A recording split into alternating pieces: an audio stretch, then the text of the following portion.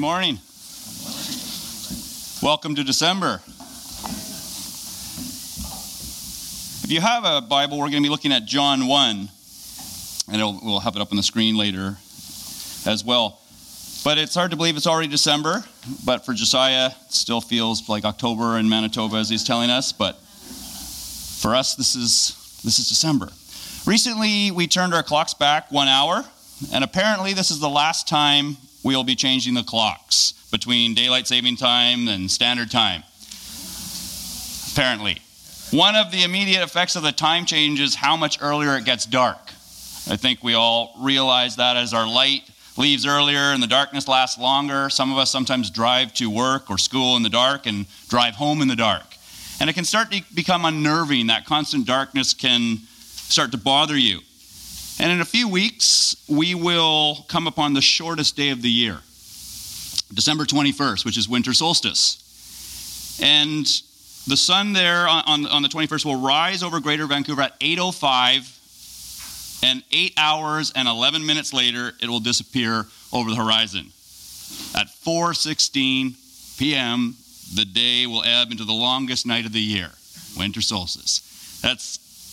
For many of us, that's going to seem too early, and the day is going to seem so depressingly short. It's literally an 8-hour day, essentially. But before electricity, of course, darkness would feel much longer and more dominant. But even with all our street lights and our indoor lights, the darkness can still feel oppressive.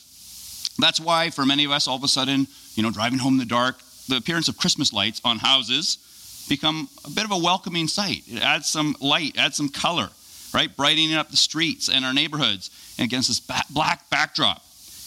And even before the advent of Christianity, many of the winter solstice traditions involve lanterns and candle lights, right? Light is a very much a universal symbol, religiously and culturally, before Christianity. And for us, though, with Christmas, all of a sudden, we have the lights everywhere, and we associate Christmas with a season of light. And in fact, we can't imagine decorating a Christmas tree without lights. Right? I mean, it just doesn't seem, when we walk in here before the Christmas tree here was lit, it doesn't seem proper. Right? I mean, it's just essential to the Christmas tree. And even though that's a very late tradition, the 17th, 18th century, where the Christmas tree emerges and lights start appearing on this tree, it was actually candlelight in the beginning. They actually put candlelight on the tree, and it was just slightly a fire hazard, of course, being light, but they always had a bucket of water or sand nearby. And believe it or not, people were actually initially reluctant to change from candle lights on the tree to electric lights. That just did not seem right, to put electric lights on a tree. But today, no one is going back to that tradition, hanging actual candles on the tree. And it tells us sometimes some traditions are worth abandoning. There's certain progress that seems smart and effective.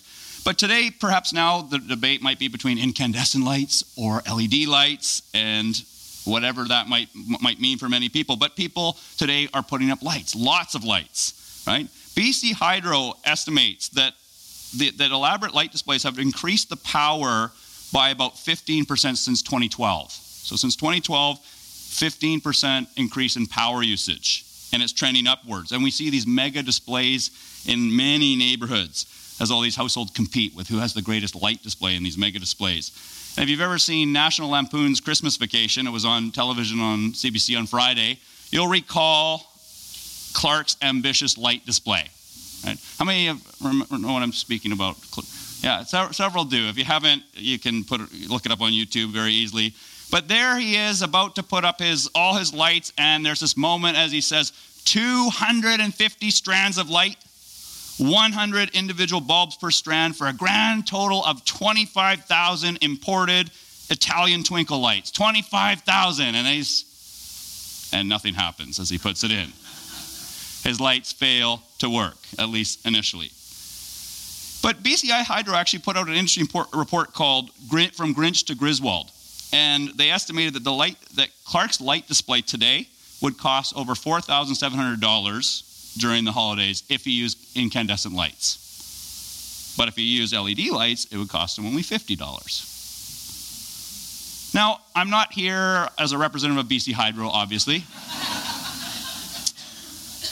Nor am I here to give an environmental message about power usage or advocating LED lights over incandescent lights. And for full disclosure, I see a couple of people smirking, though, that they know this. I have actually no Christmas lights on my house.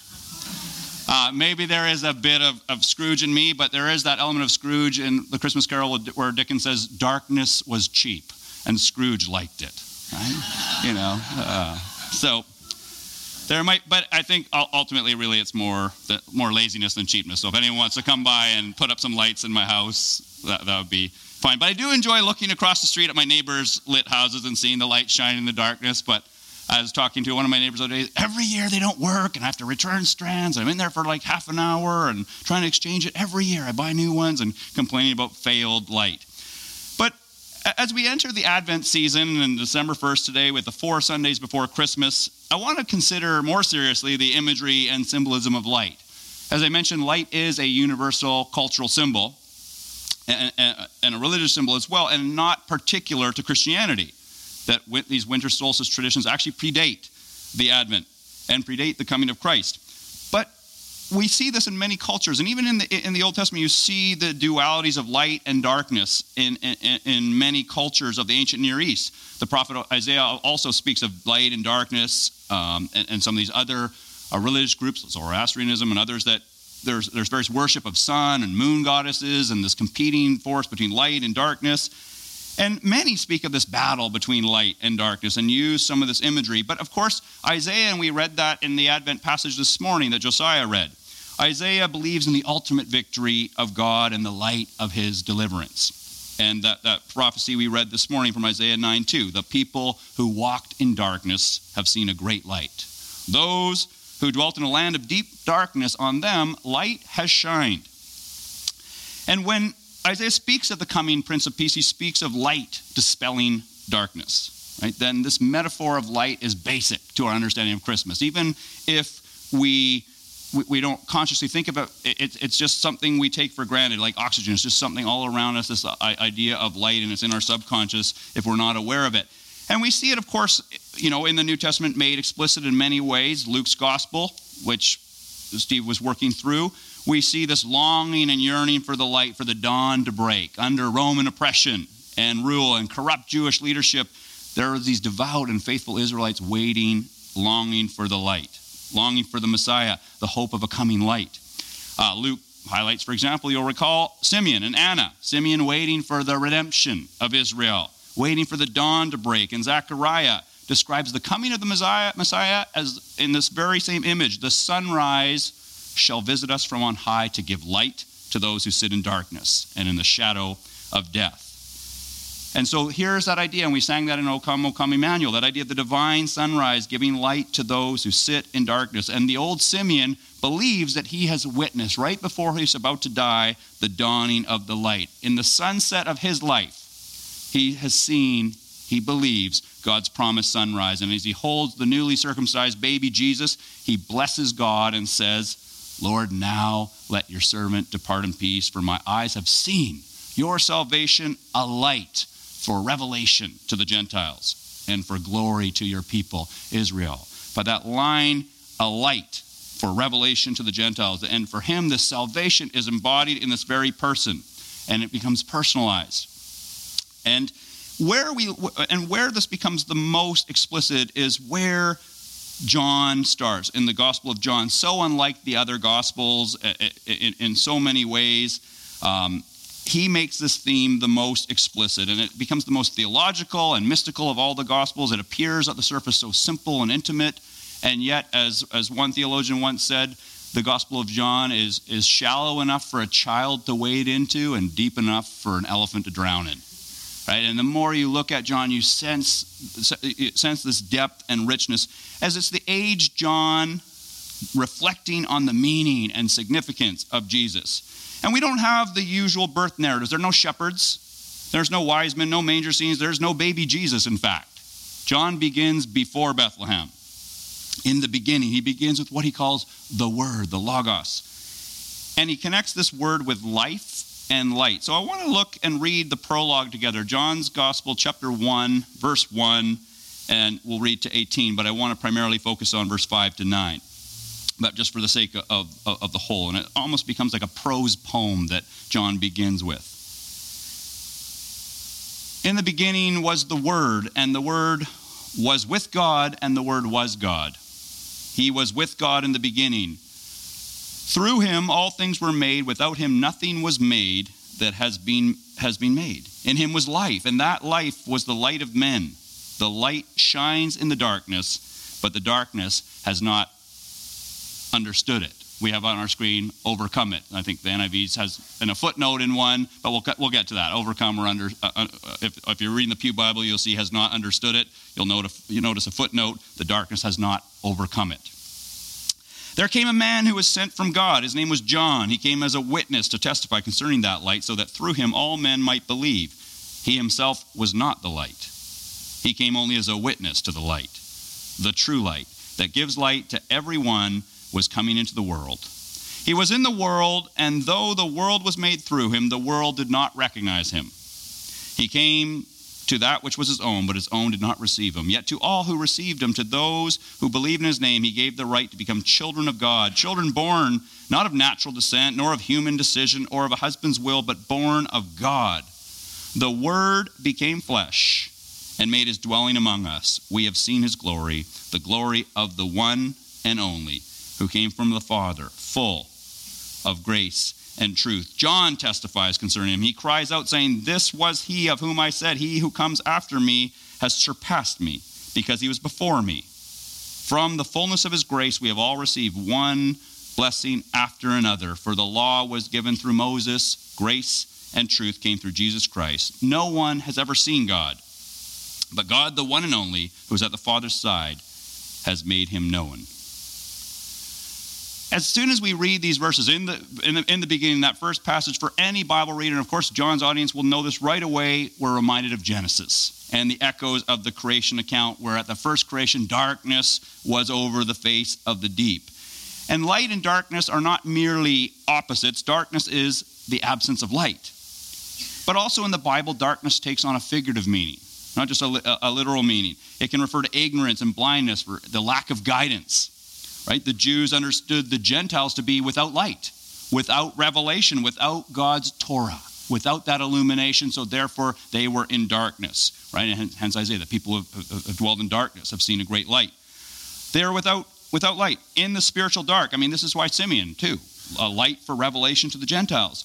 But in John also, you see that darkness is not just the absence of light. It also can refer to like this positive evil, this moral and actual evil. Right? There's something that has like this entity in and of itself, not merely just ignorance and willful blindness, but a rejection of the light. Right? And he talks about the people loving darkness rather than light. And we see this idea of the rejection of light in this passage. He came into his own, and his own did not receive him. They turned their backs on the light.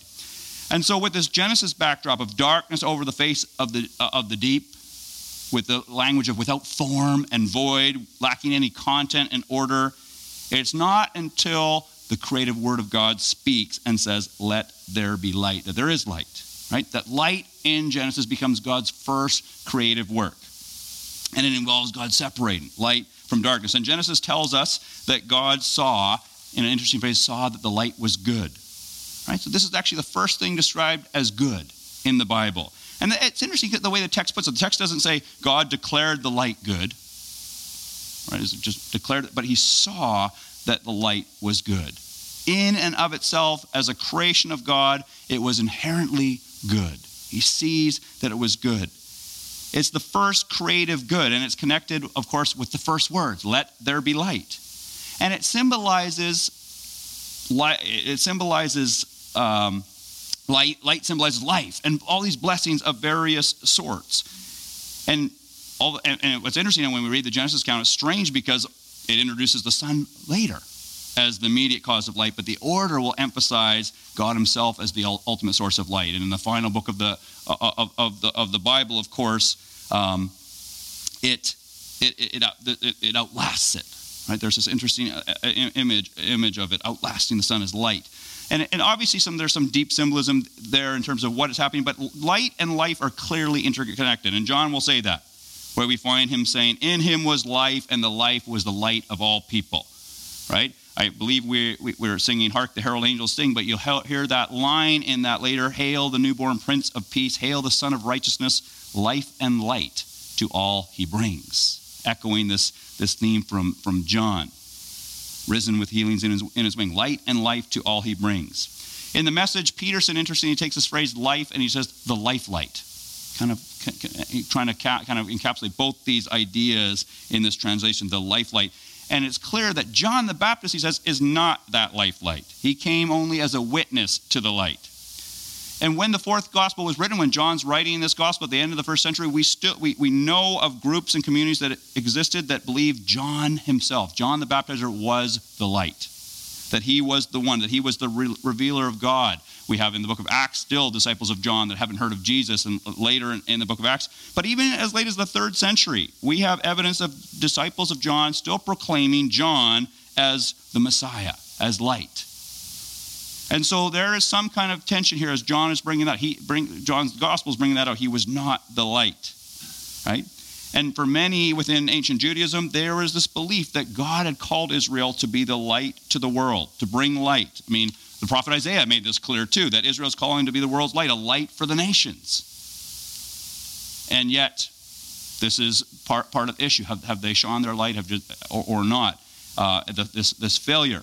And Isaiah also speaks of the servant of the Lord who's anointed to bring this light, God's salvation to the world, that he becomes the true representative. And I'll read one passage from Isaiah 49, verse 6, where the Lord says to his servant very clearly, I will make you as a light for the nations, that my salvation may reach to the ends of the earth. I will make you. And this is speaking to the servant of the Lord, in Isaiah, this mysterious figure who represents Israel as a representative of Israel, and yet there's this message of condemnation, and it climaxes in Isaiah where the suffering servant dies a cruel death and is rejected. Right? And there becomes that climax of Isaiah. And of course, their vocation, the servant of the Lord, to be the light to the nations, that his salvation may reach the ends of the earth for the Gentiles, a light for the Gentiles. And of course, these are the backdrops of some of the things that Simeon and others are speaking of. And yet, John goes clearer than just saying the true light is a claim to be Israel's Messiah, because that's part of it. That's how many of the Jews would understand the light, the true light is going to be the Messiah, the messianic figure, the Prince of Peace, the one, that the son of the star that's going to come forward and bring this revelation. That's how they would understand it. But John's prologue goes farther, explicitly connecting the true light with a divine figure, as divine, as God himself, the embodiment of God. The Word was God. The Word became flesh and dwelt among us. And this is where there's this provocative claim to that. Because Jesus was not the only one hailed and claimed to be the light. There's other would-be messiahs and figures that in Israel's history as well, but in the time of Christ and as well as afterwards. But the most famous would be about 100 years after his death, after Christ, we have this figure, this messianic claimant called Simeon ben Kosiba, who led this revolution against Rome in 132, 135 AD. And the most famous rabbi of the day, Akiba claimed him and renamed him Bar Kokhba, which means son of the star. They hailed him son of the star. And he set up an independent Jewish state. He was hailed as prince.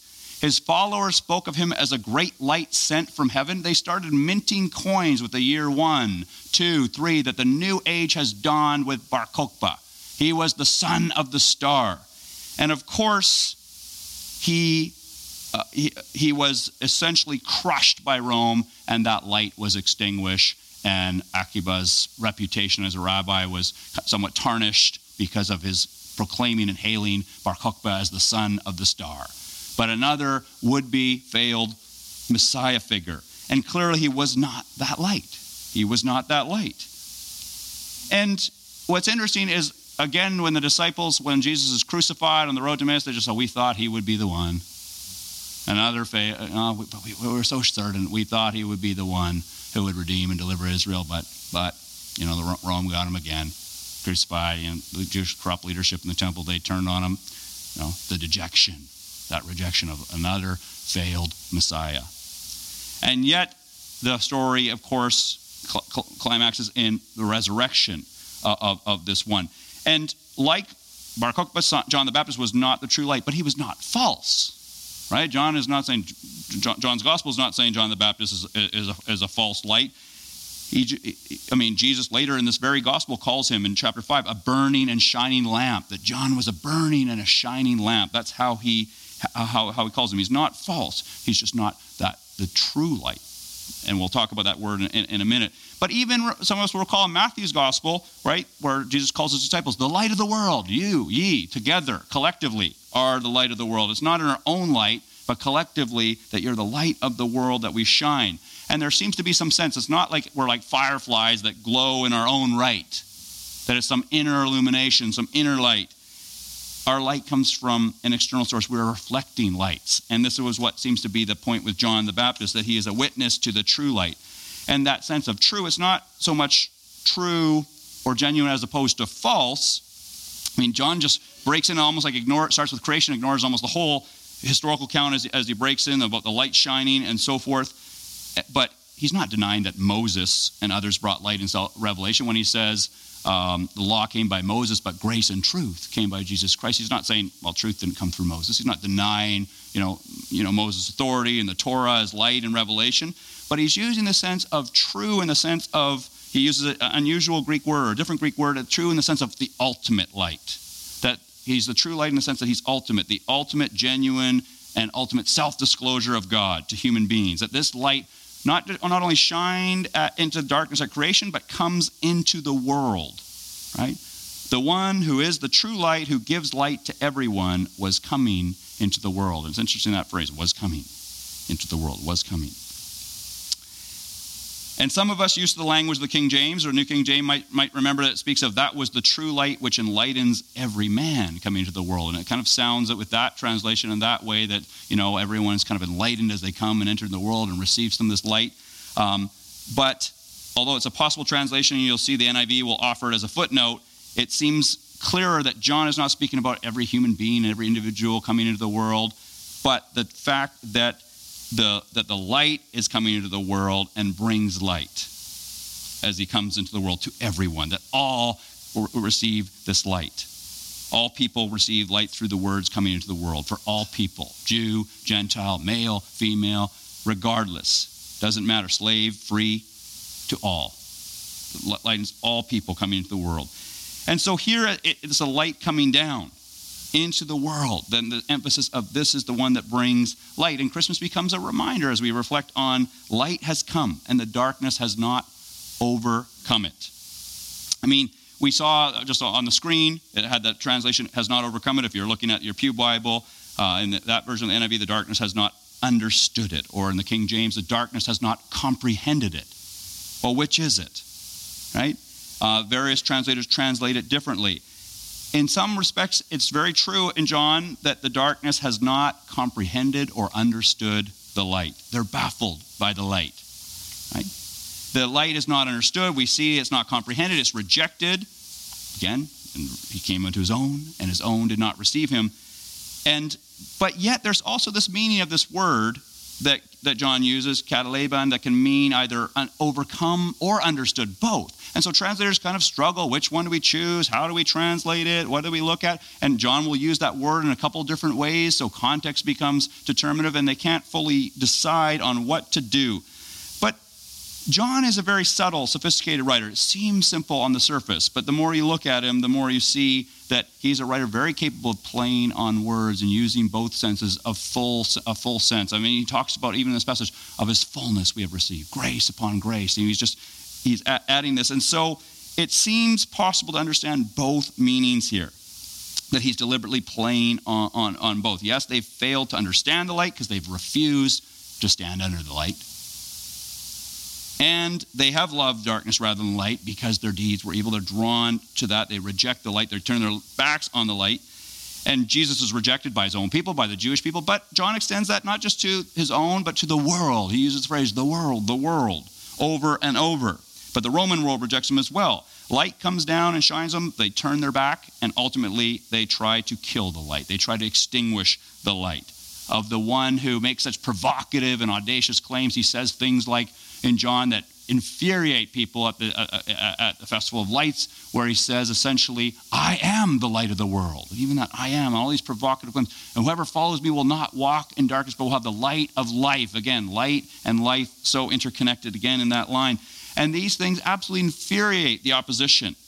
They fail to understand him, they fail to accept him, and they reject him. And yet, ultimately, he cannot be overpowered or overcome. He talks about the Son of Man being lifted up. Of course, the irony in John is that he's lifted up on a cross. And yet, this is also John's language of lifted up in vindication, and I have overcome the world. And so there's all these mysteries and riddles to John of how this worked, that it can't be overcome or overpowered.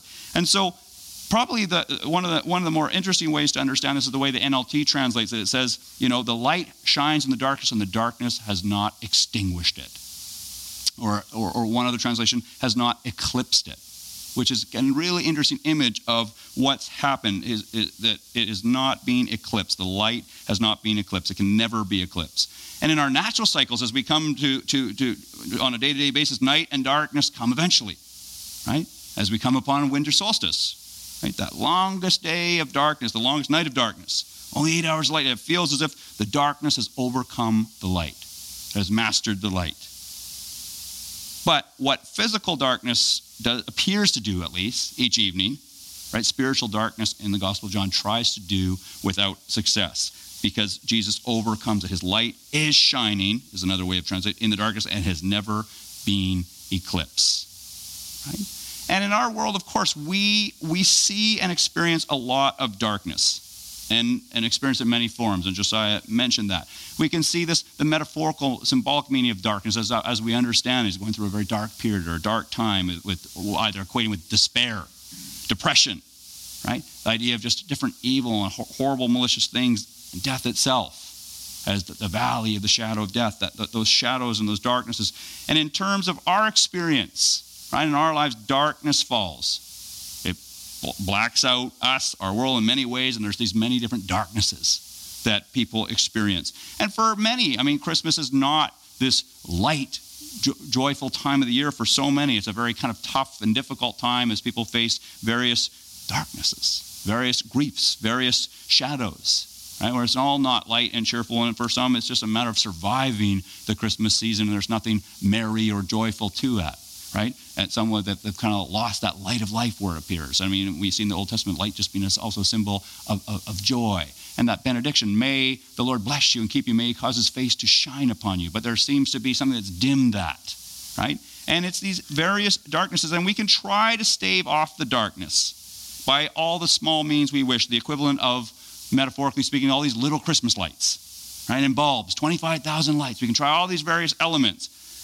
But for John, ultimately, they're all dim compared to what he calls the true light, the light that cannot be extinguished or eclipsed, the light that darkness has not overcome, nor ever will, that he, in fact, is the one that has overcome the world. Light came down. And so Christmas becomes that reminder, and our candles and our various symbolism and imagery that we use and see becomes this reminder of light coming down, right? The Word being made flesh and dwelling among us and coming among us. And this morning also we are going to move later into communion. And we're going to reflect on this idea of embodiment, enfleshment, that the Word actually made flesh. It's not just light as some kind of abstraction, as some kind of candle, but as flesh and blood. And we take these symbols of the light coming into the world, the Word becoming flesh, bread, and wine, and we partake of that. We participate. We don't just think of light as some kind of abstraction, but something actual and embodied. And it's actually very remarkable, because in many of the cultures and religious symbols, it's just, right, and there's various gods and goddesses, but light is often just abstracted. But here, it's like concrete in John. It becomes embodied, and this connection of communicating. And you think of that word, the Word, as the light comes down. And if the climax of Genesis 1 is the creation of human beings, the climax of John 1 is the Word being made flesh, and the Word becoming flesh. And we continue to celebrate this and look at this in many ways. And I thought as a way to just help us transition into communion and reflect on the first day of December, we could look at this one song together. And it's something we're gonna play for you. It's from a recent song, right? I mean, some of these songs that we sing in these Christmas carols and these various hymns, at one point they were fresh and new. Hark the Herald Angels, O come, Emmanuel. And these were new songs constantly being made. But this is a recent song written by a singer-songwriter from Portland named Josh Garrels, and it's called The Light Came Down. And someone has added some light imagery and some candle imagery to it, but I want to just use this one just because it's got the lyrics to reflect on. It's very kind of meditative and reflective, and as you just kind of see the idea of someone musing on the idea of the light coming down, because as we move to communion, I hope this music and the lyrics will help move us and minister us, often more than any sermon or message can do, that it put it in that contemplative state. So just hopefully the audio will work, and we'll just listen to that, and Harmon will move over into communion.